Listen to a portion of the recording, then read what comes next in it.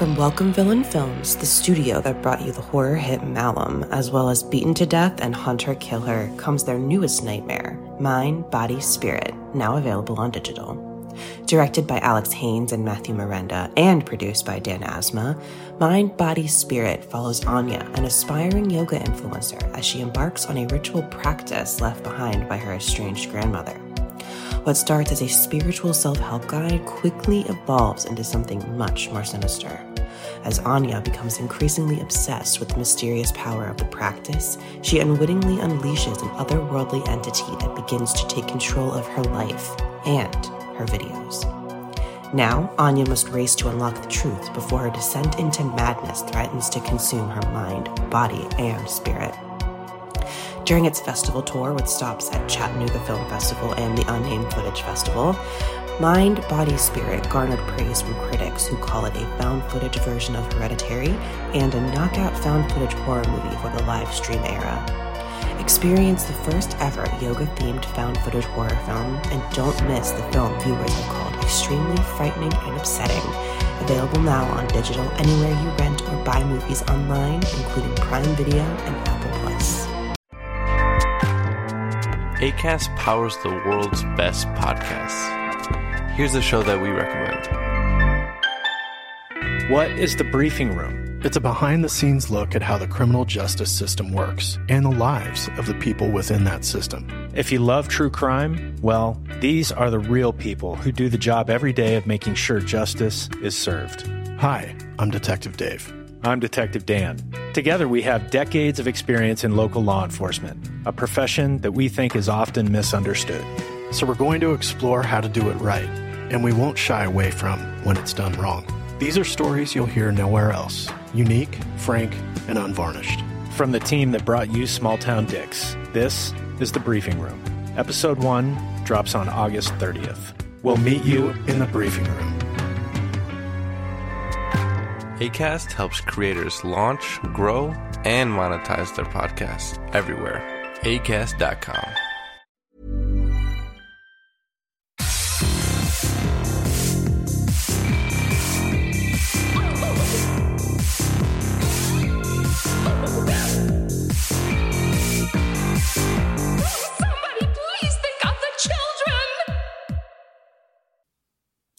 And welcome back to Scarred for Life, the podcast where we open up old wounds by looking back at the films that scared us as kids. I'm Terry. And I'm Mary Beth. Each episode, our special guest brings with them a movie or a television episode that traumatized them as a child. This week, our guest is writer Rachel Reeves. You have seen her work all over the internet in places such as Rue Morgue, Consequences of Sound, We Are Horror Zine. She's also co-host of the Losers Club podcast, and she is a self-described vinyl gremlin at Record Exchange. That is accurate. Welcome to the show. Hi, you guys. I'm so excited to be here. Thank you so much for having me. We're so excited to talk with you. We'll get to this in a bit, but I love horror scores. I love music. I love all things about that. So I'm super excited to talk to you about that part. But before we do get to that, let's bring it back to the start. How did you get introduced to horror? So I feel like I'm a bit of a late bloomer when it comes to horror. My parents were pretty conservative, not politically conservative, like what they were exposing us to. And I didn't have any older siblings. So I think I didn't get into horror really until I was in my teenage years. And I kind of just found it on my own, and I would have to sneak watching it because, my parents they wouldn't even let us watch The Simpsons. Like that's that's like crazy to me now, but yeah, they wouldn't even let us watch The Simpsons. So I had to kind of sneak into stuff. And most of that happened while I was babysitting because I would be at other people's houses. Yep. So that's kind of how I got to it. But once I started, it just kind of snowballed. And once I kind of had the autonomy that comes with, being a teenager and having a driver's license, the floodgates opened and I've never looked back. And I've been a huge fan ever since. Does your dad have all those beer cans? Is that your dad that has like ridiculous room of beer cans Yes. and collection of beer? That's my dad. Yes, he is a extremely avid beer can collector. Has one of the largest collections in the United States. It's very weird. Oh, but wow. Yeah, I grew up with that and It's That's why it makes me laugh. Like, I don't know why in my head, like, beer guys, it would be like, oh yeah, they like horror. There's no data for me to have that be like a correlation. I'm just like, yeah, he likes beer and cool cans. He must like horror movies. You know, I will say, what I get from my dad as far as it comes from movies, he's very much into action movies. So like anything like Stallone, Schwarzenegger, just big muscles, like he's into that. He's also into like Star Trek and like science fiction stuff. So there are some elements there for sure. Mm-hmm. You know, like I did see like Predator growing up and, you know, things like Commando. Okay. So there's some crossover there, I think. Yeah. But that is always so interesting to me where like families are like, you can't watch horror, but you can watch these action movies because Predator to me is a horror movie. Oh, for like, sure. And it's just it's like, that is always so interesting to see like what people consider, like what parents are like, you can't watch this, but you can watch this. It is just so interesting. It's like, it's just fascinating. And even my mom, like she would love to watch like Masterpiece Mystery on PBS. Oh, hell so yeah, like Masterpiece Mystery. So like all of like the Poirot things and like all of those BBC murder mysteries, Agatha Christie kind of stuff. So that, I mean, there's murder in that. And so there was elements of it. So it's not a huge surprise to me that I kind of pushed it just a little bit further and gravitated towards horror. But yes, you're exactly right. It is very weird to be like, oh yeah, you can watch this. But like The Simpsons, like, oh God, no. Like, makes no sense. Besides talking about your dad, so like, what were some of those movies you watched while you were babysitting that you got to watch when you weren't at home? Do you remember any of those? Oh yeah, so I think when I really started getting into it, yes. So I could drive and I would go to on my way to wherever I was babysitting, whatever, you know, church family's kid that I would be watching, somebody my family knew from church. I would stop by at Albertsons and they had like a little tiny video, like VHS rental, and it would be Scream, it would be The Faculty, and Cruel Intentions, and Disturbing Behavior. So, like, I was just at that right age, I think, for that era of horror. And those covers, I remember them so vividly.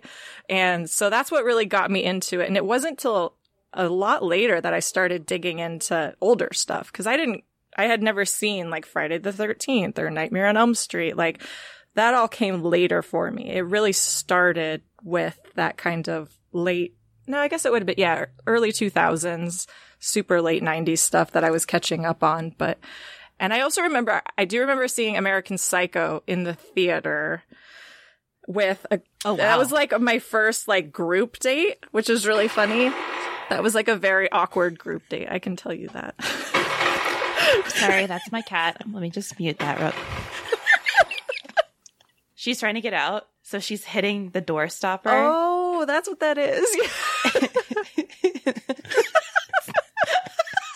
Cute. I forgot she was in here, so I was like, all the time. Like, it shouldn't not an surprise me. episode of Scarred for Life without Misu deciding to be involved. I love her. She's great.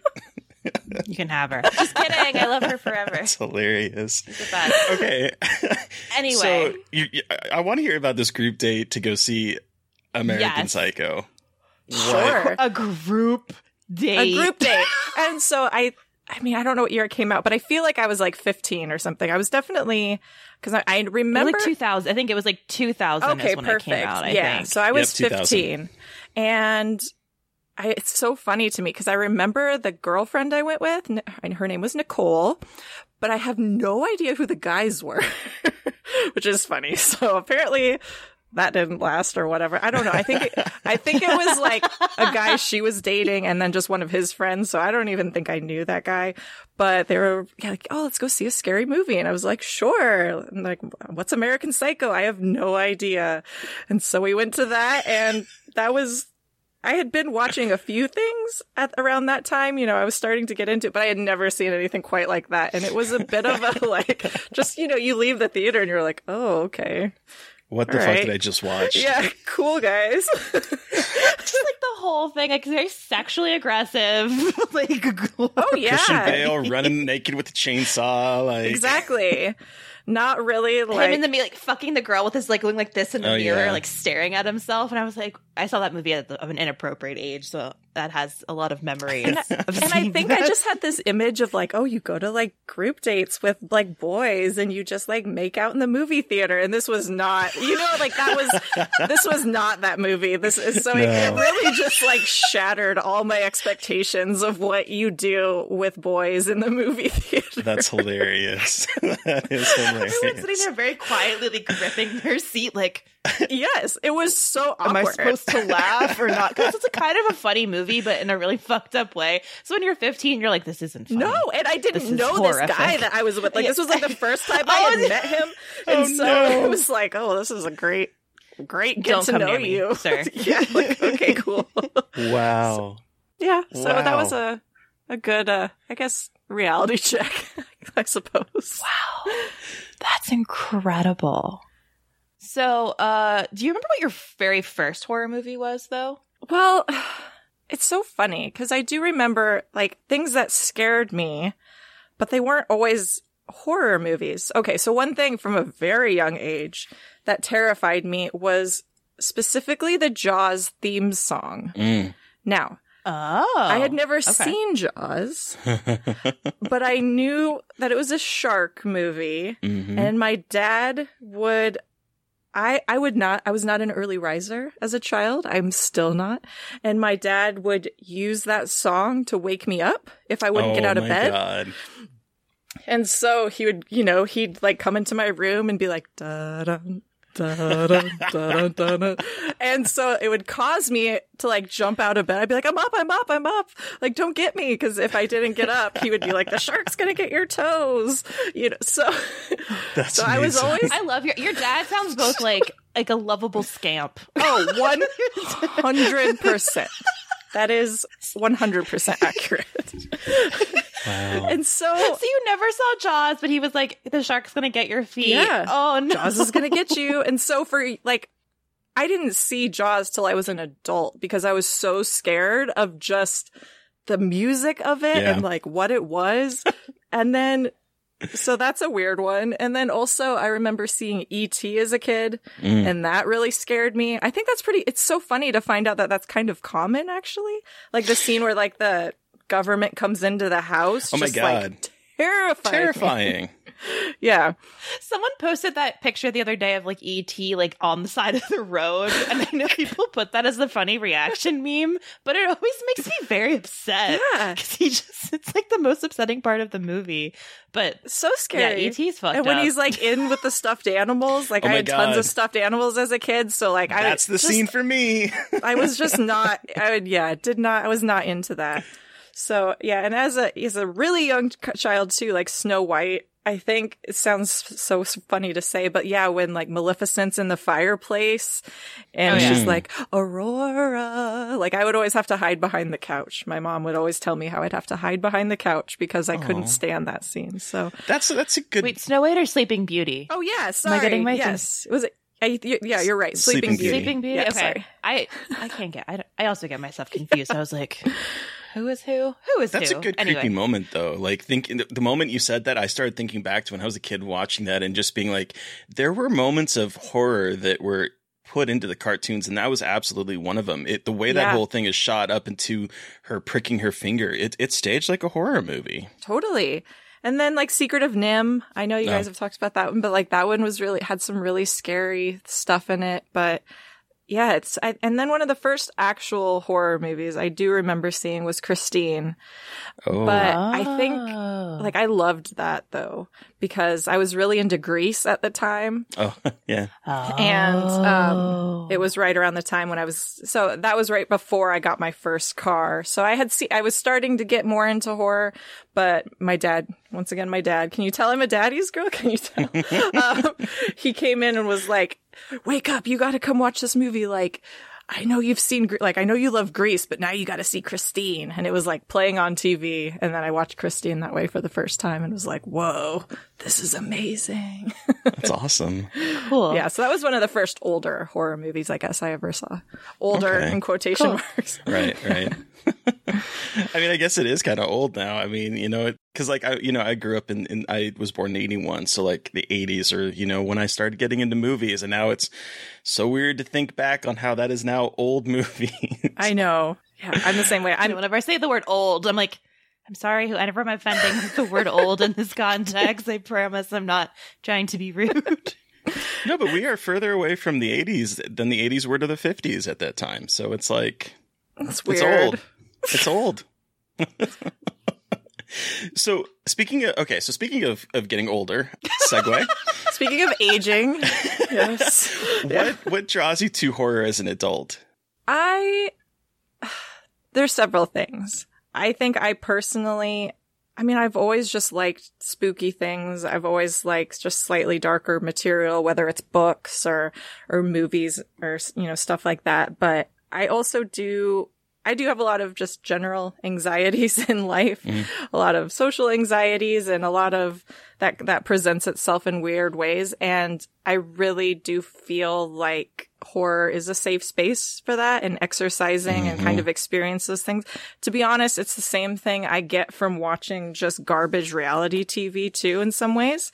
Like those confrontations that you see on like Real Housewives, it's like, oh God, I could never do that. So like being able to like experience those situations from a safe space, it's very comforting for me. And I also just love... You have just made something fucking click in my brain, because I'm doing Real Housewives watch right now, like for the first time. And like it's like horror movies or Real Housewives. And you have just made something fucking go boom in my brain with that connection. Yeah. That is so interesting. I think that there's something there, Mary, but like for real, because that's, I think, why I like it. Because I like a very sometimes socially... awkward, or I have like a lot of anxieties around social situations, and I have a lot of issues with like confronting people or like expressing my emotions and, not holding them in.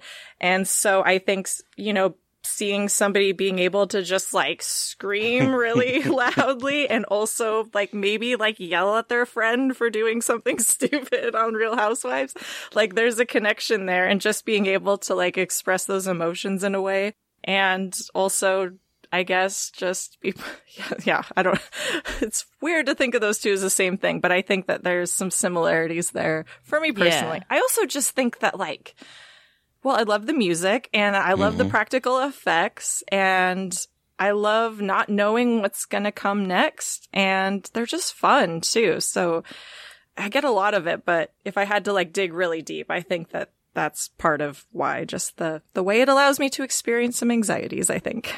Do you get scared as an adult watching horror movies? Yeah, I do. And I think it's because I didn't necessarily grow up watching some of them. I think that, that there are still films that like genuinely get to me in certain ways.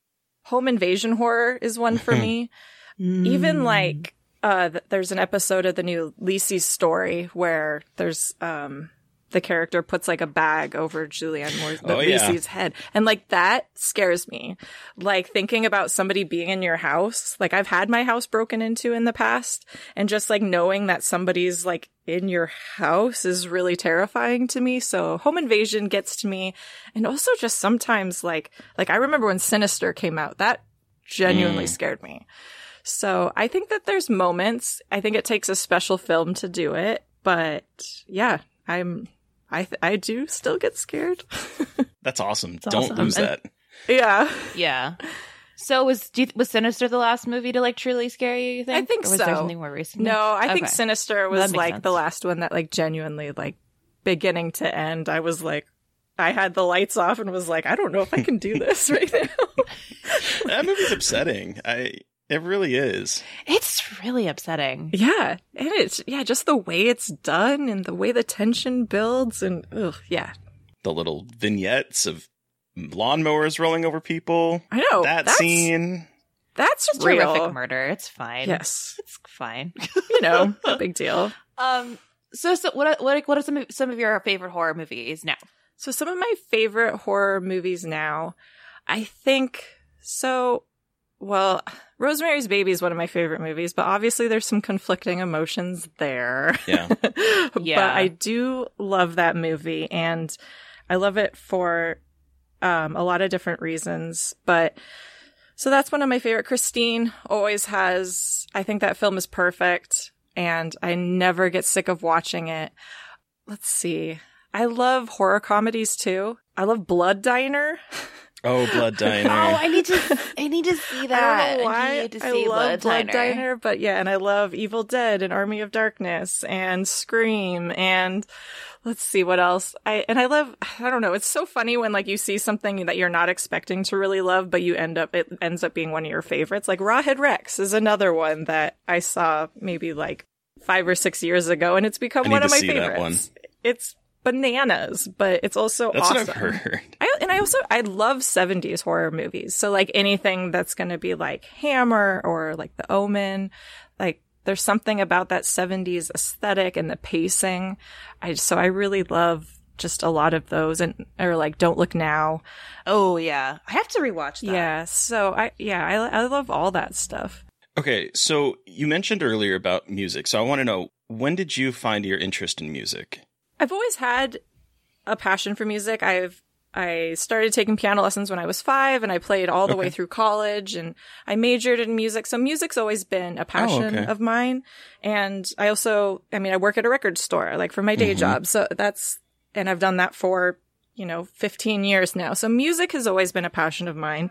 And then, when it comes to film, I think it just kind of came later. But yeah, Rosemary's Baby, that's why I said I'd love it for a lot of reasons. That was the first film that I really like. The soundtrack really kind of something clicked for me. And really started paying attention to what was going on, and it got me interested in more.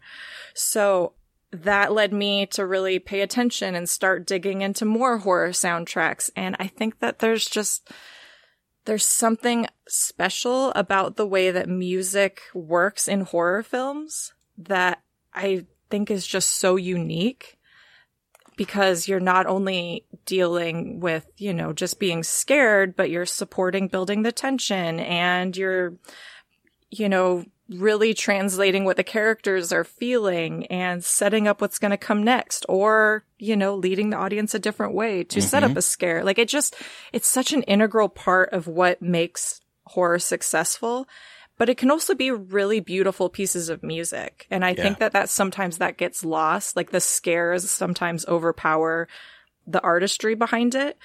And just once I started digging in and really like listening to a lot of these pieces, I was just shocked how beautiful so many of them were. And yeah, I don't know. It just kind of snowballed from there. So I'm curious. So not talking about horror in particular, but talking about film scores in general. I grew up, when I was starting to realize music and the importance of it in movies, it was probably in the 90s for me. I was probably in my teens, and I started to get hit with like a lot of like First Night, the soundtrack to First Night, or Titanic, or all of these scores that like I ended up buying on cassette tape or on CD, or I would listen to. Like this was when I started to realize how, like you said, beautiful scores could be on their own, as opposed to just watching a movie and having music that accompanies it. Now, I am curious, again, let's take horror out of this, because I think horror is a little bit different beast. I feel like film scores in general have not been recently as integral to the movie as they were previously. Like I can't think of, outside of, again, horror, any soundtrack that I've gone out and like actively purchased other than some horror soundtracks. And I'm curious if I'm off in my own little world, if what your thoughts are on the film score today. I think it's interesting. Yeah, no, I think that's interesting because, you're right. And I think, one of the earliest memories I have of like a film score that just really, I paid attention to, and I think a lot of people probably share this, is Star Wars. But yeah, now I think, especially with big budget movies, like you think about like any of the Marvel universe, like there's so much going on. And so I think that these giant movies, it's easy for them. It's just to get overpowered. Like literally just a couple days ago, we were watching Fast and the Furious 9, with my dad. And I mentioned something about like, oh yeah, Brian Tyler did the score for this. And he's like, oh, I thought it was all just like popular music songs. And I was like, no, like there's a score there too. And he was like, oh, I guess I'll have to pay attention. Like, when did they start doing that? And I'm like, on the third one, 6 films ago. Like, it's only the first 2 that have like pop songs, only pop songs. Like, then after that, there's a score. So I think that that's a good example of just like how it can get lost in a lot of these big budget films. I do think that indie films, you know, smaller, maybe more artsy, for a lack of a better word, I think that that's still there. But especially when it comes to just mainstream movies, I think that they sometimes get overpowered by the visual elements or the action or, you know, just some of what's going on. I do think like there are exceptions, like Parasite, I think.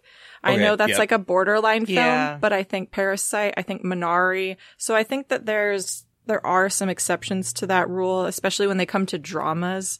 But if something crosses over into the action realm, it really just takes it somewhere else, I think. And it feels like a lot of the time with scores, it's not even the score, it's like the soundtrack with the songs. Yeah. I feel like it's such a big marketing push that I've noticed. And thinking like with Cruella, they were really like pushing the soundtrack list and like the song and the original songs that some of those like artists created. And I feel like that in a way, that was the big thing also, like the 2000s, I remember, because my family loved the Spider-Man movies and we would buy the CDs and like listen to the soundtracks. And that was like such a huge draw. Like I didn't care about the score. I wanted to listen to the songs I knew. Totally. So that also is like, seems like a big shift in bigger mainstream movies, because I agree. I think like in dramas and also indie movies and especially horror, which is again a whole different beast, there's a focus on the score. But now it's like the soundtrack song is like a marketing pull more than anything else. And I do think that there are some exceptions. Like one of the people that I love, one of the kind of, I say up and coming, but he has arrived, would be like Ludwig Göransson. I'm not sure if I'm pronouncing that right, but he did Creed, he did The Mandalorian, he did Tenet. So I think that there are some people that I think are really going to become the face of like the new John Williams, you know, the new Alan Silvestri or James Horner. So I do think that there are some that are going to kind of stand the test of time and have sold pretty well. And I think like another one would be Brian Tyler. I really do think like I mean, he's done all the Fast and Furious. He's done some Avengers. He's doing the new Scream movie. He's done so much stuff. And so I do think that there are some that will kind of cross over into the mainstream, but I do think you're right. I think it does. A lot of the others, it takes film music fans to really kind of rally behind it. But even at the record store, though, I do think that Parasite was one for sure. Because I would have customers coming in who, you know, just regular customers in all sorts of age ranges, and they'd be asking for that. So that might be one of the last ones that I've really seen that seem to cross over into all sorts of demographics. Well, and I wanted to kind of isolate horror out of that discussion, because I do think horror has been, as you've kind of discussed, has been like really paving the way for film scores. And you brought up Lisey's Story, which I've been watching and doing a podcast with Joe Lipsett. And I love Clark. I got introduced to him with Daniel Isn't Real, and the score for that was phenomenal. And then I read your fantastic interview with Clark, about the score for Lisey's Story. And I was so happy to read that. And this is why I think what you do is so important, because you are bringing light to all of these different scores that I grew up listening to. I grew up listening to horror scores and loving it. And so the fact that passion is still continuing, I think is phenomenal. And Lisey's Story soundtrack is killer, I think. So good. It's so good. Yeah. And it's so cool that, Clark is doing that. And I love that he was doing it because of Daniel Isn't Real. Like, I loved when he said that, like that the director, Pablo or Lorraine, just loved Daniel Isn't Real. And was like, I want that guy. And it's like, that's awesome to me.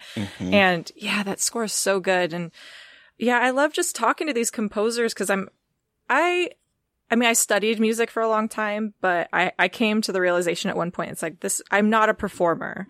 I don't like writing music, but I'm fascinated by the people who do. Like, I just think it's so magical how you can sit down, at a keyboard or a blank page and like see something on screen and then translate that into a completely different experience. It's mind-blowing. How the fuck? Yeah. Like how you... I don't understand. It's witchcraft. And it's like... It's beautiful witchcraft. There's only so many notes, right? Like there's 88 keys on a piano, but just like the incredible versatility that music has, that it's just an endless well of possibilities, and how you're able to tap into certain emotions by different tones and different chord progressions, and like the cultural associations that, different cultures have with different intervals. And like, it blows my mind. So I love getting inside the heads of these people who, do this for a living, because it's so unique to each of them, like what inspires them and their creative process. So it's just eternally fascinating, and no two composers are the same, and, no two projects are the same. So yeah, I don't think I'll ever get tired of talking about it or talking to these people, because every time I learn something new, and every time I hear some new story or some new approach that just, blows my mind every time. So can you recommend some of your, or, either favorite or some horror scores you would recommend people listen to if they're like listening to this and going, hey, maybe I should listen to some horror scores? Do you have any that you can recommend off the top of your head? Not to put you on the spot. Oh, good. I got some. Some just like recent ones that I think are really killer would be, so Nathan Halpern did Swallow. And I think that is just such a gorgeous score, and that movie is gorgeous. And it's just like a great example of all the pieces just working so well together to really just create this just beautiful vignette of the story. It's great. Also, there's an artist who goes by the name of Gazelle Twin. She did a film called The Power, which is on Shudder now. It's a newer film. And it's really interesting to me. It's a little out there. It's kind of experimental. It's these electronic things. There's lots of weird vocal stuff going on. Okay. To me, it's just really cool. And the film is pretty fun too. So, you should definitely watch it. I think it works really well, and it adds a lot to that film. As far as older stuff goes, let's see. I do really love a lot of the Italian guys, which is, not surprising. I think a lot of people really gravitate towards that. But anything by Goblin. Oh, yeah. I think Pino Donaggio, I had already mentioned Don't Look Now, but I'm going to drop Don't Look Now again. Also, his score for Piranha is really great. Oh. I know Piranha is kind of cheesy, and kind of fun, but like that score, that's an example of a score by itself being really wonderful, and like, wow, this is a lot better than maybe the film deserved. I don't know. So that's kind of fun when that happens. And then Bruno Nicolai is another great Italian composer. And Ennio Morricone. What can you say about him? So. Yeah. He's okay. Yeah, he's all right, I guess. Like overrated. Like, I don't even know where to start with him. So, but everything he does is incredible. So he's one of my go-tos for sure. That's awesome. Cool. Okay. So we've talked about music and horror. But Rachel, what are we talking about today? It's not a movie, but it's a television episode. It is. So today we're talking about an X-Files episode called Syzygy. Talk about iconic scores. Oh my God, yeah, right? No kidding. Okay, so for those of you who have not seen Syzygy, it is in season 3 of the X-Files. In the episode, a rare alignment of the planets gives 2 homicidal teenage girls dangerous telekinetic powers while simultaneously driving their small town insane with satanic panic. Mulder's interest in the local female detective also makes Scully jealous, and there's a lot of horniness going on. I love that so is horny. We pulled this from IMDb, and I love that last line is there. Mulder's interest in local female detective makes Scully jealous. Like, why does that have to be in there? But that's IMDb. Yeah. Okay, so take us back to when you first saw this television show. I want to know how old you were, how you saw it, what about it scared you? Because I have questions in particular about that last part. Yeah, sure. I have such a vivid memory of this, which is so funny now.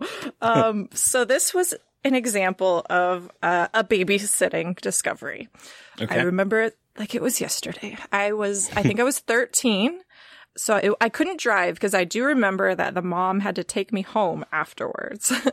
And I had, put the kid to bed and sat down and was just watching some TV. I watched first. This is what set the whole thing up. I was watching, is it America's Most Wanted?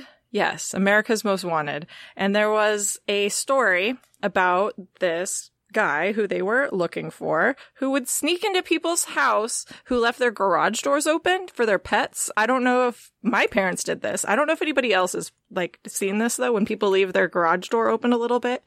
Anyways, he would sneak under there and break into people's houses and had killed some people. So that was the setup.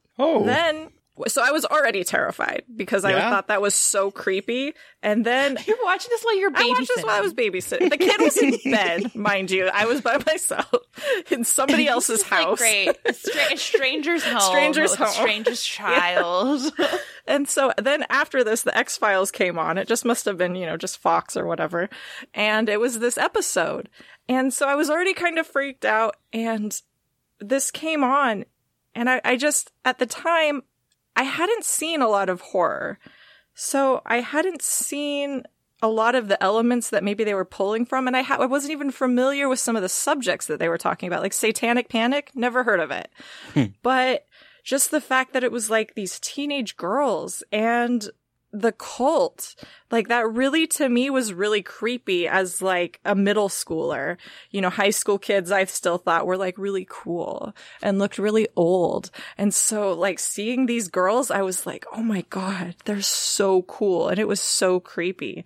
But yes, if you want me to talk specifics, there are some specific memories that stuck with me. Okay, before we do get to that part, I do, because you just brought up the fact that, and I this is starting to click in my head now, because I can imagine being a 13-year-old kind of looking, high schoolers seem ageless. They seem like, the end all be all coolness. So I can understand if you're like 13 years old, you're watching this show where you see high schoolers that are, they're partying, they're having sex, they're like doing these very adult things. And then there's murder.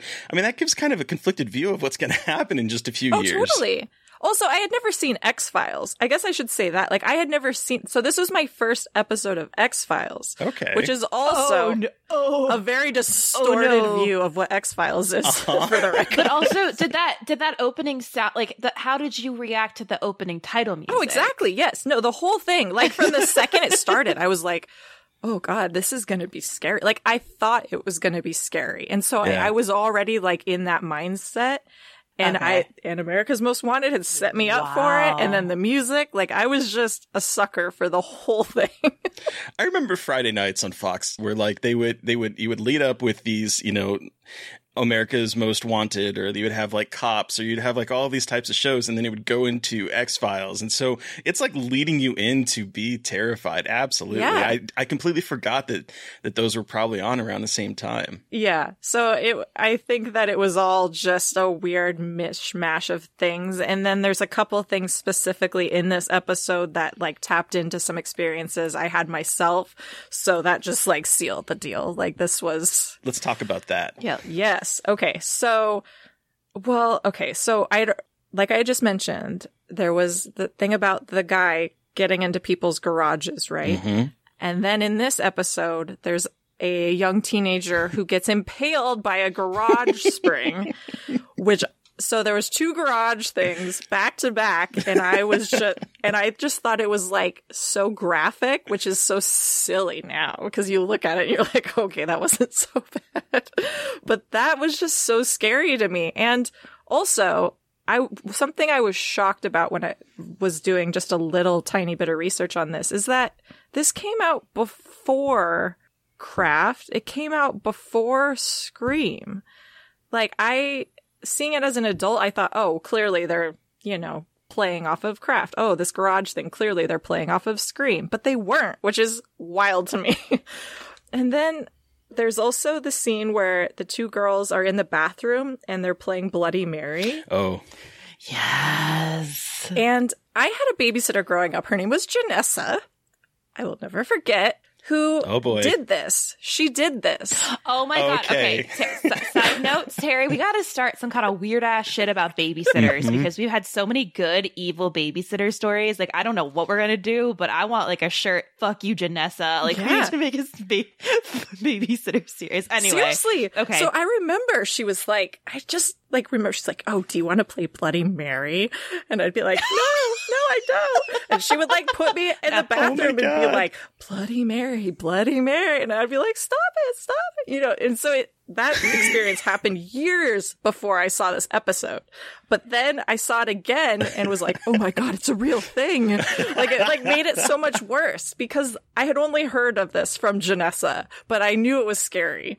And then it happened again in this episode and just it all came flooding back. We were talking to Sapphire Sandalo recently, and she was talking about her Scarred for Life moment being Dolls, where her babysitter, Melody, locked her in a room with the show on.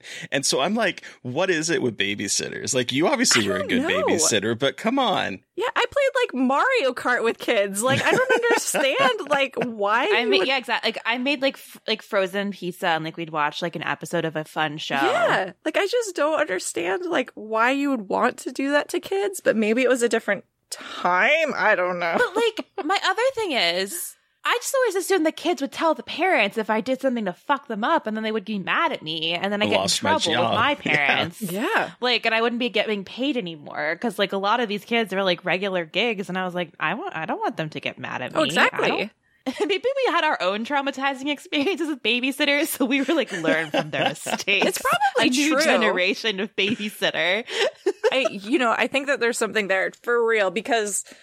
Yeah, I never wanted to do that because, God, yeah, Janessa. You know what's funny is she grew up to be an ordained pastor. So take that as you will. But I will never forgive her for, you know, scarring me with playing Bloody Mary in our bathroom, telling me she's going to come out of the mirror and get me. People grow into just weird things. You're like, wait, you're a pastor now? Yeah, it's still weird. Wow. Anyway. Yeah, so that really a lot with that episode. And the bleachers. Oh, like that's something that it's so funny. There's a lot of things from this show. Like it stuck with me for years, but I'm sure you guys have experienced this where you have a memory, but you don't necessarily know exactly what it's from. But there's like that and the bleachers scene was one of those things. Like I never quite knew where I had that memory from or where it came from. But then years later, when I was, you know, getting into X-Files and I was watching all of them, I got to this episode and was like, holy shit, like that's what it's from. I thought I made it up. I don't know where it was. Like I never remembered where I saw it. And it just like suddenly clicked that it was X-Files this whole time. So that's so fucking funny that it happened exactly to me watching it today because I was a couple days ago, I was like, what show? I was watching something for Chattanooga Film Festival about basketball. And I was like, what fucking thing has the guy getting trapped behind the beat? Like, I was like, where is that? And I forgot that it was this episode. I was weird. like, where did that come from? Like, where is that? And then I watched, I was like, holy shit, this is where that's from. So I had the exact same thing of like, what? Yeah. Yep. Because I grew up watching the X-Files and I'd seen this episode before, but didn't really like remember a lot of it. So watching it today, I was like, that really just dug into my brain and just like sat there. Seriously. I think that that's part of it because the episode overall is not like the best X-Files episode, but I do think that it's got some really great like moments. So I think that that's part of it. Like it's got these beats that it's like, holy shit, like that's what's happening, like crazy. But then the in-between stuff kind of like the Mulder Scully stuff is actually kind of the least interesting part of this episode. It's such a weird tonal shift, I feel like, because it's like, but I also love this because I love Scully being a sassy bitch, like her sure fine whatever. Like I have it screen capped and like I love that image like all the time. But it's like it feels like this kind of weird, serious, culty vibe, and then you have this very weird relationship drama going on between Scully and Mulder, and like that's going on the whole show. And like I know that every episode kind of has its own little field monster of the week, but it always so like throws me off a little bit when we have these very kind of more explicitly romantic episodes between Mulder and Scully. Yeah. And this is one of those episodes where I was like, oh, I don't like it so much when they do this in the show. Yeah.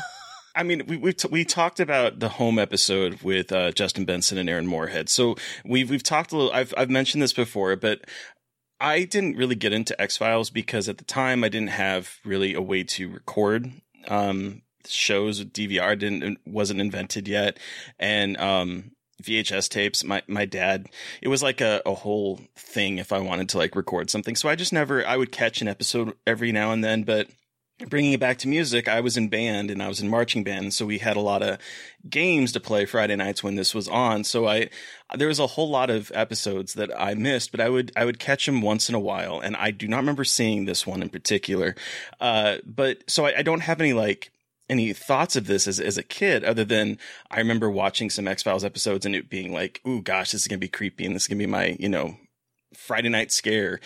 But watching this as an adult. This is a very weird episode, and not really. And again, because I have not been sucked into X-Files. So like, I know a little bit about it. I know a little bit that like Mulder and Scully have that will they, won't they vibe. I know that there's Monsters of the Week episodes sometimes that have nothing to do with the mythology. And then there's some mythology episodes. So I know like the bare minimum, but I was not prepared for coming into this. And all of a sudden it opens up with Mulder and Scully just bickering, just like at each other's throats from the very beginning. I'm like, I don't remember them being like this. No, and I don't think that they are a whole, like, it's definitely turned up in this episode. And I think that the logic behind it is like, oh, there's weird events going on in this town. There's weird vibes, like, atmospheric vibes that they're feeling. And so it's kind of accentuating all these things that have been kind of going on in the previous, 2 seasons. But yeah, it's very strange and not the best representation of their relationship at all. No, and I was wondering about you in particular, because you said that this was your introduction to X-Files, and I can't imagine this being like my intro to the series, because it's nothing like the episodes that I remember watching.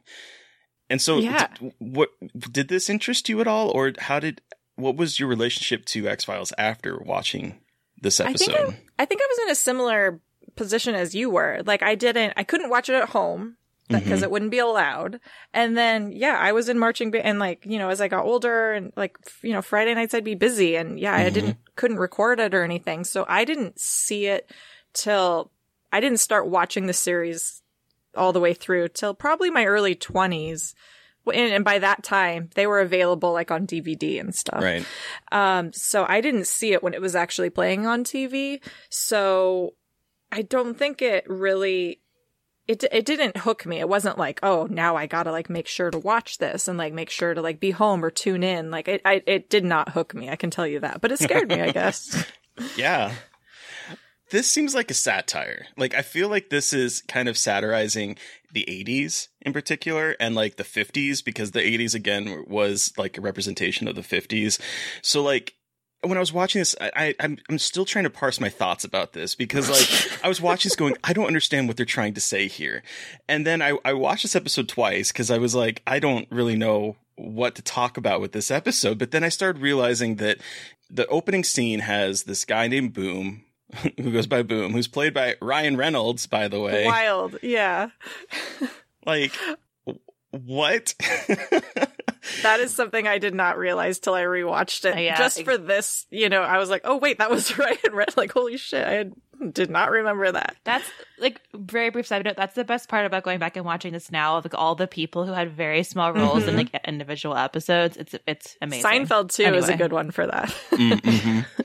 So, but okay, so we're introduced to the central conflict at this like memorial, and Boom is talking about how like we need to go kick butt for Bruno, or I don't even remember what the guy's name is that died before this. I don't even think it's necessary to know. But he's wearing his like leather jacket. He has like this the hair, and it feels like the 50s is filtered through the 80s being presented in the 90s. Like, it is such a weird amalgamation of time periods. It feels like this episode is sort of a satire of sort of the satanic panic that started in particular in the 70s and 80s, but like that high school kind of sex comedy, because the way this starts to unfold with the two girls being like, oh, the cult's going to kill virgins. I'm a virgin. You know, like, it feels like a sex comedy. Sorry, I want that recorded and have that for everyone. I'm a virgin. So it feels like that's kind of what it's pulling from, though, is that sort of like high school sex comedy that was so popular in the 80s. Oh, I agree. 100%. I think that's exactly what it is. And then just kind of the 90s trend, because that I think, I mean, that really comes back. We see a lot of those, you know, comedies and horror, a lot of that teen stuff coming back. So I think it was just tapping into kind of that trend that really was just sort of starting around this time. But yeah, I do think that it was just playing off that Satanic Panic and trying to be really like a funny X-Files episode, but also just not really succeeding. Okay, thank you. Because I was like, cause like all the things are like, especially with like the mob with like the torches, like going like he killed the kid, or they find his bag in the river, and like it's what was the fucking dog's name? The bones of the dog, Tippy. and she had to, Mr. Tippy had to come identify the bone. I'm like, it's so like the ideas are funny, but it was not executed well in terms of comedy. So I was like, is this just really poorly written for the X-Files? Like, did they not know what they were trying to do? Yeah, I don't know. Because it was not a good horror comedy. Like, let's just put it like that. It was just not it felt like they were trying to do horror comedy, but like did not know. No, it's how to execute. The tone on this is all over the place. Like, it would have been so cool if they had like really leaned into the horror element. Like, it could have been really cool. But at the same time, right? They kind of did this weird comedy thing that they were trying to do between Skulder and Mully. Because I think at this time in the franchise, there was Skulder and sorry, you said Skulder and Mully, and I love it. I was like, I'm gonna do that. I love it. Skulder. Hey, Skulder and Mully. The like couple names wasn't very big at the time, but the now OTPs. Those OTPs, they would be Skulder or Mully. Maybe Skulder is better. Skulder's better. I like Skulder better. We all know they exist out there on the internet. Yeah. We all know they're there. But I think that they were really trying to like, because I think the fans at that point, it was really one of those like, will they, won't they things. And so I think it was a lot of like in jokes for fans of the franchise up until that point. But if you're like me, I had never seen any of the other ones. So it was lost. and even then, I don't think it was really, now that I am a fan of the franchise, I still don't think it's that great. It's like, good job, guys. I was wondering, because as I was watching this, I totally didn't find anything funny about it except for like random lines that just were popped out, and I'm like, oh, that's kind of funny, but I didn't think of it as a comedy until I started to do some like research into it and like reading reviews of it, and I found some that were talking about how it was supposed to be one of the more comedic episodes of X-Files, and I was like, oh. And that's why I ended up rewatching it and watched it twice, because like, did I miss something the first time? Because I was looking for. I was looking for something. Well, first of all, I was looking for something scary, because I was like, okay, so what is the scene? Because I'm always curious, what is the scene that like did this?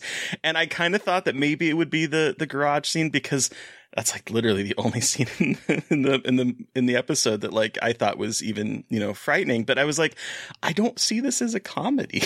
No, I don't think it is. And yeah, I can admit that this is not very scary. I think I was just in the right frame of mind, and my poor little innocent head had just like never quite seen something like this. Mm-hmm. Although I will say, I do love these two girls in it. Okay. Yes. Okay. Yeah.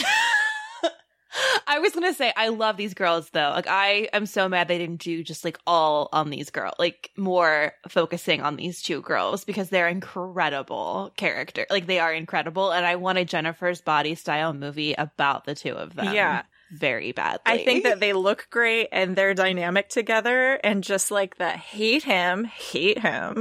Like, wouldn't want to date him, and just like, I know, I was, oh, you spilled drinks on me, we're gonna crush you. Crush you. Bleach. But like, it is it's such like, it's like the high school bitchiness taken to the best extreme. Oh, totally. Like, I knew girls who did that shit, like, hate her, and like that petty shit, and then what they could have done if they had this telekinetic power. Oh, yeah. Like, that's what's so scary, because like I know plenty of girls who would have done that shit if they had these crazy powers. And like at the beginning too, when they're it's Boom, and he's hanging, and they're panning up the rope, and he loves me, loves you not. And like, they're just sitting there like plucking the petals off, and they're so devious and shitty and amazing. And they're going to kiss at one point when they lean in and like boop noses. Yeah. And like, that is like the best scene to me in the whole episode, of when they're just like giggling maniacally. Oh, totally. Like little shitty teenage witches. And it's just so good. Oh, yeah. And I loved that. And I think that it's the same reason why I was really attracted to like, you know, all these later movies that would come out, like Scream and,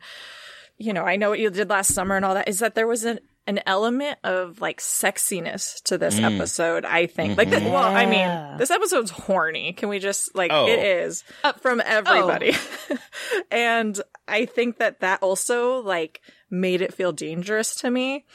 And just seeing these girls, and then as they get, like, you know, a little bit wilder with their hair and their makeup and their outfits, I was just so in love with them. Like, to me, they were just like so cool.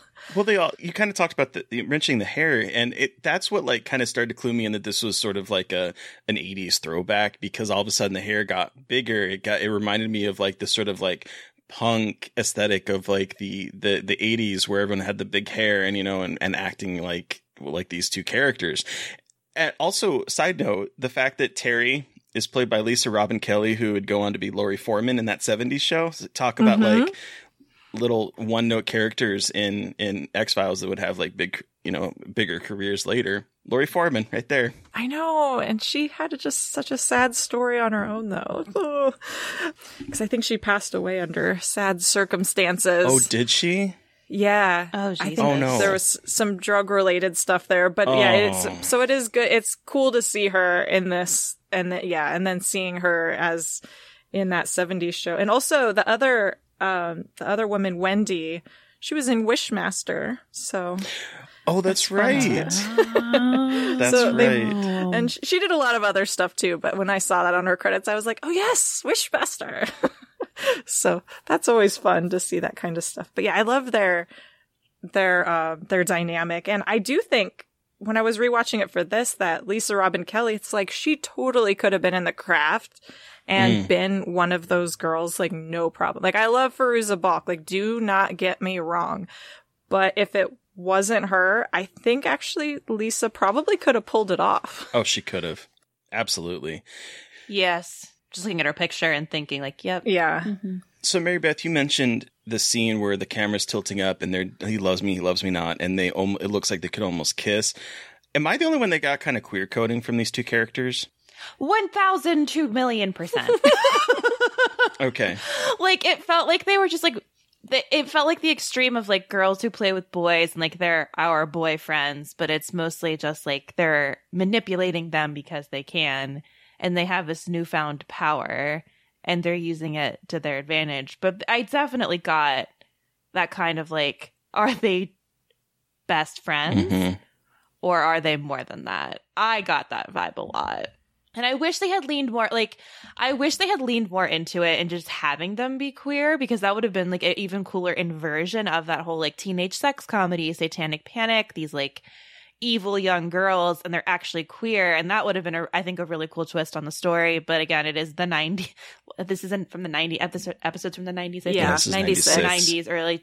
I started thinking about, well, first of all, we're talking a little bit about how this kind of might have pulled from inspirations from other movies. I do think watching this, that Tragedy Girls kind of pulls from this dynamic of these two characters. I do need to see that. Oh, Tragedy Girls is so I've not good. seen Tragedy Have you seen Girls. it? Yeah, I've Rachel? heard it's wonderful. And those two characters are also, I mean, I wrote an article about it. Those two characters in my mind are textually queer, but it feels like a pulling from this dynamic here. In particular, the scene that kind of clued me in on it was there's a moment towards the end of the episode where they're doing that hate him, thing. And Terry says hate him. And then Margie says nothing because maybe she has feelings for him, it seems like, or maybe she's more interested in him than just a plaything. And then she's like, hate him, like trying to get Margie to go along with her. And she doesn't. And then that is what sparks the kind of final confrontation between the two in the garage, because all of a sudden Margie might be interested in the boy that they've been just kind of playing with. That is where that final like climactic moment that scared you with the spring from the garage killing poor Scott. But it's that kind of that situation that it started making me think about Tragedy Girls, because they go through a very similar kind of relationship spiral where they're very jealous of other boys and attention with their other person, and then they end up like having to kill people and, you know, that kind of stuff. But this scene, it was like, okay, this is really, and maybe it's one of them more so than the other, but Terry is obviously in love with Margie, in my opinion. And this moment of like Margie finally not reciprocating that relationship and going for the man is what like sparks the final confrontation between the two of them. But you're right, they do not, I don't think they lean into it enough. And that might be my biggest complaint about the episode as a whole, is not leaning into what they're setting up as much. I mean, I'm with you on that. I think it would have been so much more interesting and powerful if they did.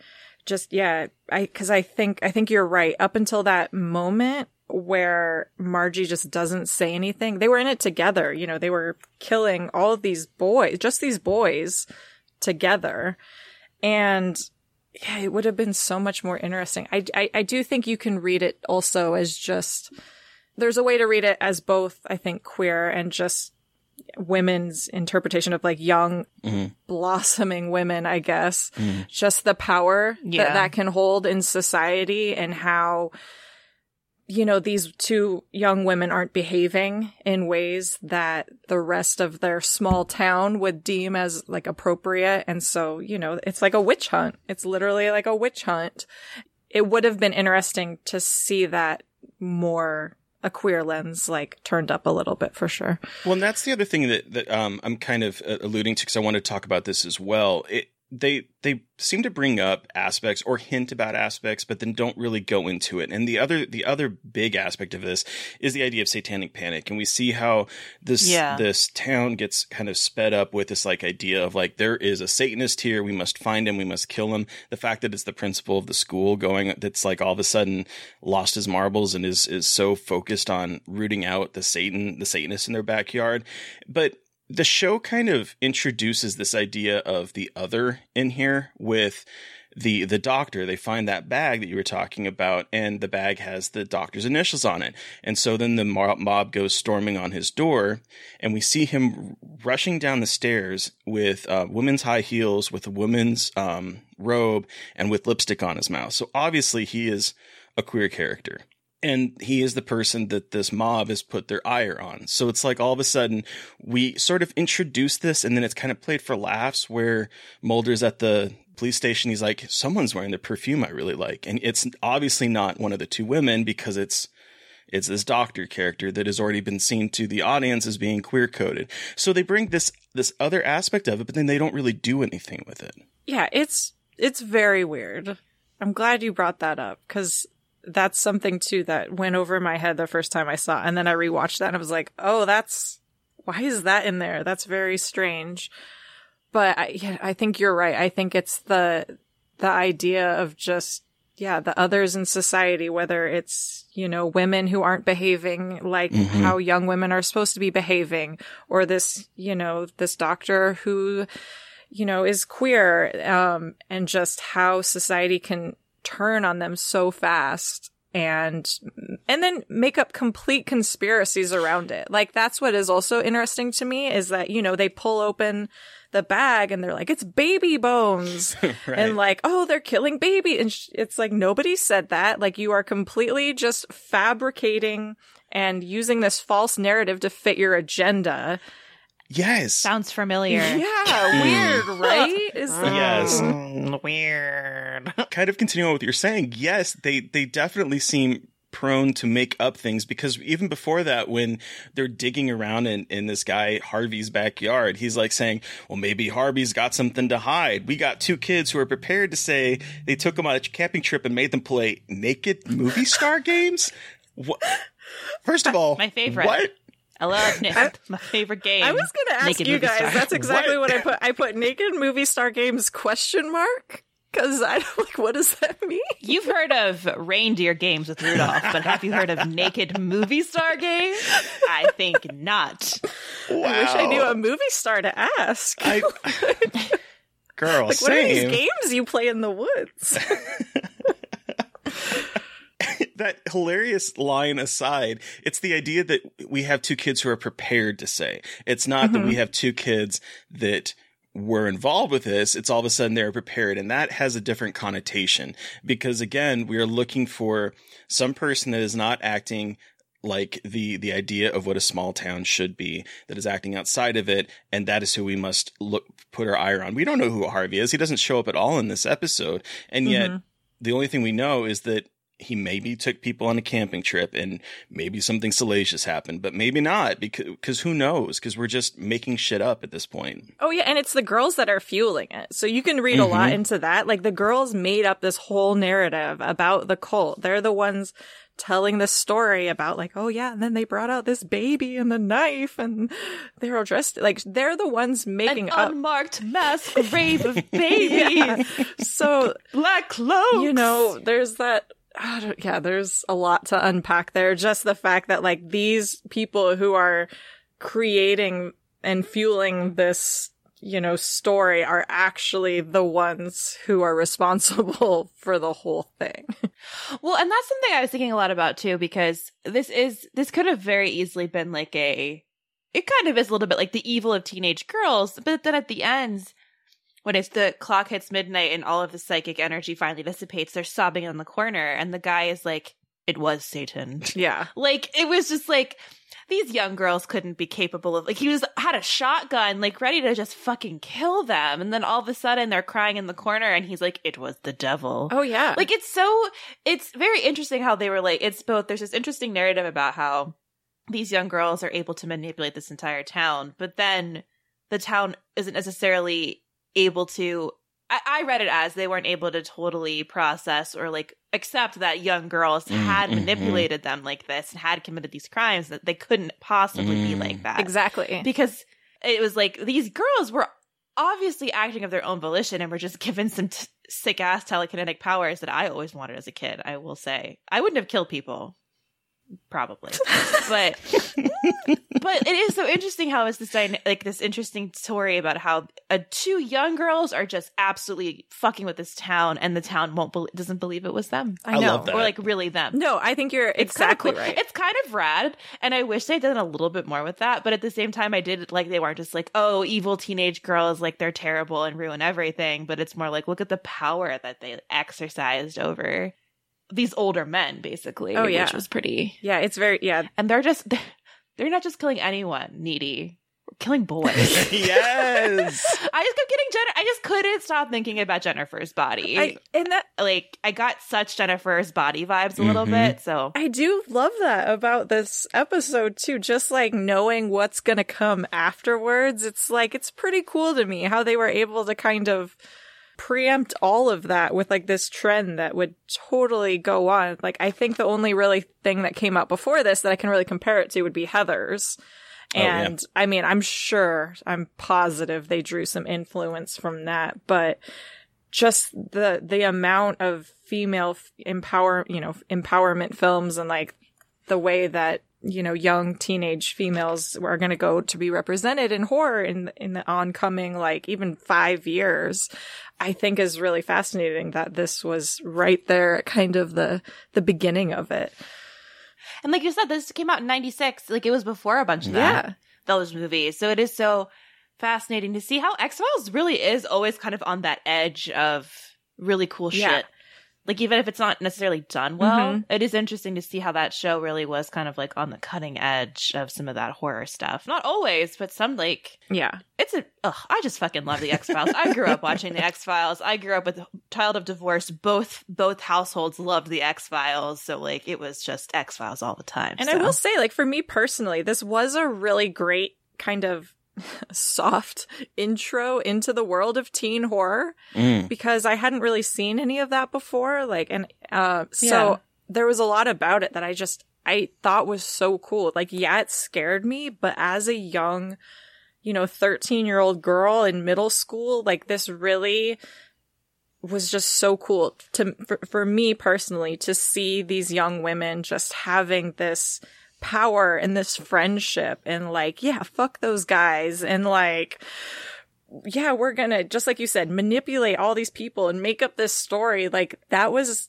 really cool to me because I felt like, you know, I could never do something like that. Like, I could never, like, have that sort of power in that relationship. So I think that it really just resonated with me, and I thought it was so cool. And I'd never seen any of these other films, so it was cool to see it for me. And a Ouija board. I had never seen a Ouija board used in a film before. So, and they did that in there too, which I thought was really cool. Can we talk about the $300 exposition dump? Oh, I kind of loved that astrologer. Zervinsky, I think is her name. Well, yeah, whatever it was. I thought she was really funny. Like, I love when, just the fact that she won't, like, tell them anything, and she's like, no, pay me, bitch. Like... And not only that, but I have to make sure the credit card goes through, because I know how you government types are. The government never has money. I'm making sure this card goes through first. Like... But I just love that, like, she's like, once every 84 years, Mercury, Mars, and Uranus come into conjunction. But then Uranus is in the house of Aquarius, and things are going to fall out of the sky. Disaster lays in wait. We're in a geological vortex, a high-intensity meridian. And then my favorite line of the entire episode, a cosmic G-spot. Mm-hmm. I really wish I knew somebody who was, like, super into astrology and that kind, because I want to know, like, is this real? Because I don't know. The cosmic G-spot? Yeah, like, is this whole Syzygy? Is this, like, it would be interesting to know, like, how much of this is just, like, TV writing bullshit, or if it's, like, a real thing. But yes, it's such a ridiculous little, like, monologue to set up, like, why the girls have the power, and, like, oh, if you were born on this day, like, forget about it. You could tell me that shit and I'd be like, oh, exactly. Astrology is just, like, over my fucking head. And people explain it to me, and I'm like, sounds good. Yep. Sounds great. Sun, moon, earth signs, houses, retrograde. I'm like, yep. Okay. It forms a cross. I have not heard. And you get all that power. I have not heard. Okay, so I have a couple friends who are really into astrology. I have not asked them specifically about, like, that kind of stuff, like, do my hand motion, like, like folk. But they don't. I've never heard them talk about, like, that kind of thing, about, like, planets aligning and, like, powers. But arising? Have they ever talked about the cosmic G-spot? I have not heard about the cosmic G-spot, so I will inquire about the cosmic G-spot. Hi, have you ever heard of the cosmic G-spot? Can you tell me where it is? Can you help me locate? Is it the prostate? I'm so sorry. That's the P-spot. But that line also does kind of...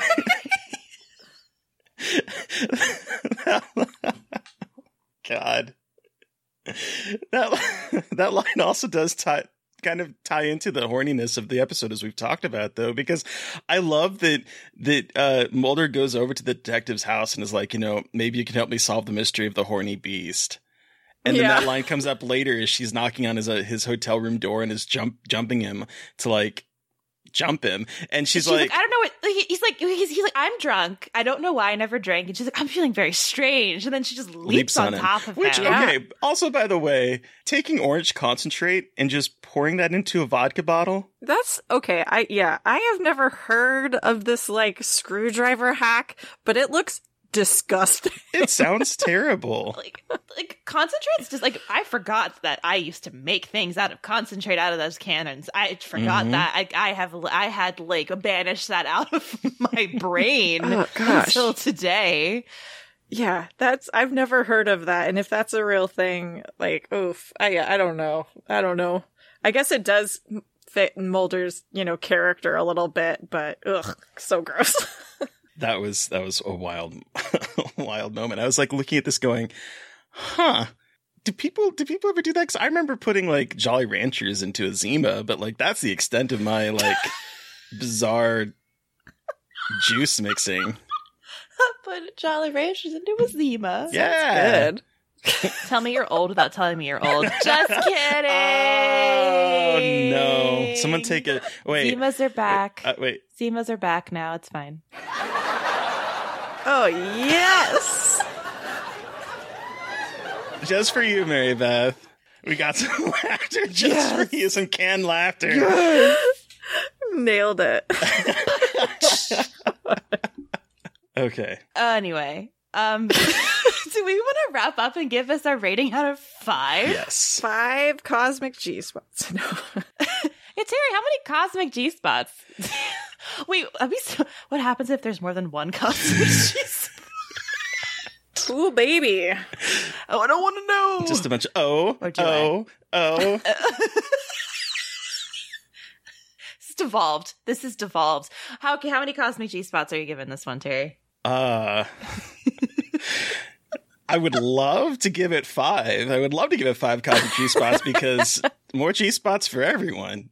But I don't think this is a great episode. I don't know what it is about this episode, but it seems like all of the ingredients are here, but they're not put together appropriately. There's some really fantastic lines. I love some of the snappy dialogue that we get that I do think kind of influence like what I mean, like it surprised me that this comes out before Scream, because there are some of that snappy kind of bitchy kind of queer dialogue moments where it's like she's like carpe PM, there's like moments like that are really kind of funny, but they're not tied together interestingly enough. Like that we have the satanic cult aspect, but it's not explored enough. We have this idea of this cosmic alliance, but that is literally just used as like an exposition dump that's not explored. We have this potential reading of these girls that might be queer, might not be, might just be kind of bitchy teenagers. You don't know, but none of this is really explored in any interesting way. It just sort of is there. And it makes me kind of sad because like I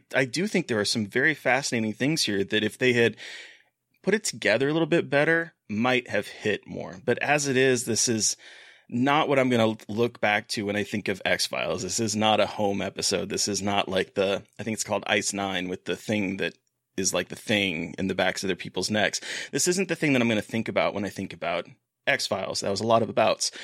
So for me, I think it is a 2.5 G-spots. I don't want to cut that G-spot in half, but here we are. What about you, Mary Beth? I'm also going to give it 2.5 G-spots, so we can just take the halves and put them together like the world's most perverted best friends necklace. But I agree with you.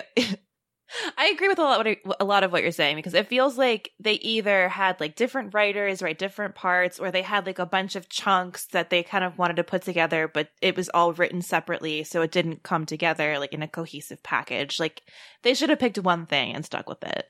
So, they've tried to make me laugh. I just was very confused, but I really loved these two girls, these two characters. Like I would watch a series about those two, like their telekinetic hijinks in their town, or I think those were really well written, cool characters that I would have loved to see more of. So I think those two women are the saving grace of the episode, because it definitely is not a super memorable X-Files episode, but I love talking about it with you, Rachel, because it's so cool to hear like your very specific connection with it is so cool, and that's why I love this podcast. So yeah, 2.5 cosmic G-spots. So Rachel, you have the final word. How many cosmic G-spots are you giving Syzygy?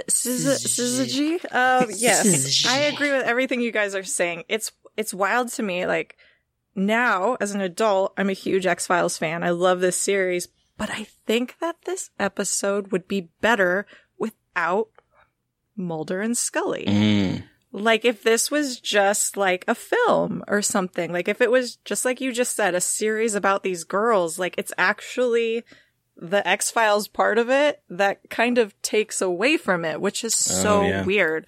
So because of that, I'm giving it 3 cosmic G-spots, but mainly just because it had like, it's got such a weird nostalgia notch in my heart, because I have such a weird specific memory of it. And but I can totally admit that it was the situations surrounding it and where I was literally in that moment at time watching it, that it hit me the way that it did. But I still do love a lot about it. And yeah, watching it now and just, the bleachers, the garage spring, the birds falling from the sky, like those moments, I just remember how much they scared me and like stuck with me. And every time I'm in a garage and I see those springs, I'm like, oh God, they could fly off at any minute, so like that's still like, I still think about that if I see those kind of springs. And so it's just weird that it's this silly little episode of X-Files that's not even that great that for some reason just left such a mark on me. But I love these girls. I love the actresses together. I think their performances are great. And I would love to see more of this about how two girls just harness and embrace their young feminine power to just manipulate a whole town into a satanic panic frenzy. Like, I love that, and I would love to see that. But, you know, maybe Scully and Mulder can sit it out. Yeah. Yes. This one out, guys. We don't need you here. We don't need you to solve the problem. No. We just want to watch it. We just want to watch the girls burn the city to the ground. Yes, please. And be super hot and queer at the same time. That's all I want. Really? I want to watch super hot queer girls burn towns to the ground and kill boys. Yeah, it's really that is exactly what I want. So much to ask. Come on. So specific. I love it. Maybe some naked movie star games. I don't know. Please. Maybe we can find out what those are. Yes, please. Will some celebrity reach out to us and let us know? What kind of naked movie star games are you participating in? And why is it such a secret? I also want to say it's good to know I did learn something in this. So if I ever am in an interrogation, that I'll make sure to state my GPA while I'm being interrogated. Yes. Because I was dying. I never knew that was important, but apparently it is. So I hope you guys flex that yeah, GPA. I hope you guys wrote that note. So just in case. Yeah. I'll do that now. I'll be like, I'll remember my GPA from college. Make one up. Anyway. I love that. Well, thank you so much, Rachel, for joining us to talk about this episode of the X-Files, Syzygy, which we're going to have to do a lot of de-essing about. But where can our listeners find you? And what do you have that you'd like to share that you might have coming up? Sure. So you can find me on both Instagram and Twitter. I'm at VinylGirlGRRRL. And I'll have some pieces coming out on Rue Morgue and Valingo in the next little bit. I'll have an interview with Jeff Grace, who did the score for Sweet Tooth, which is on Netflix. Ooh. And is really just so cute and wonderful. So if it's lovely. I highly recommend it if you're in for, want a little detour from the horror stuff. And then I also have an interview up right now on Rue Morgue with Patricia Day of the Horror Pops. And she's incredible. So if you want to check that out, that would be wonderful as well. And we'll throw some links up in the show notes for everyone to go check some of this stuff out. Yeah. And then you can also catch me on the Losers Club podcast here and there.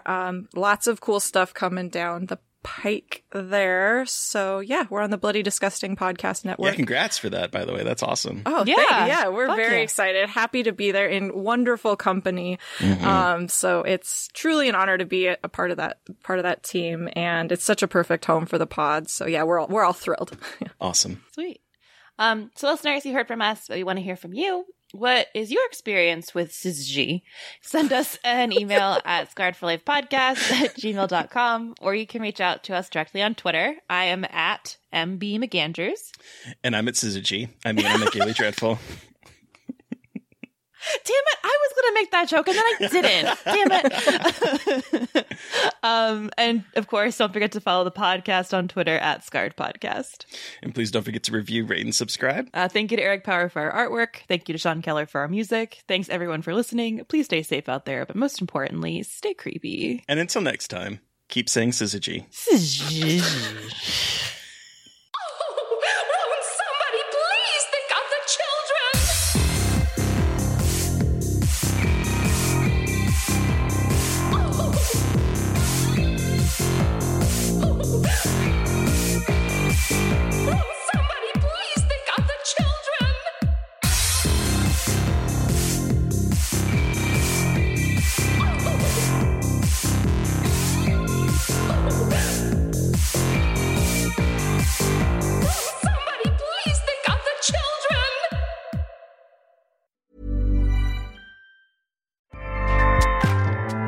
Acast powers the world's best podcasts.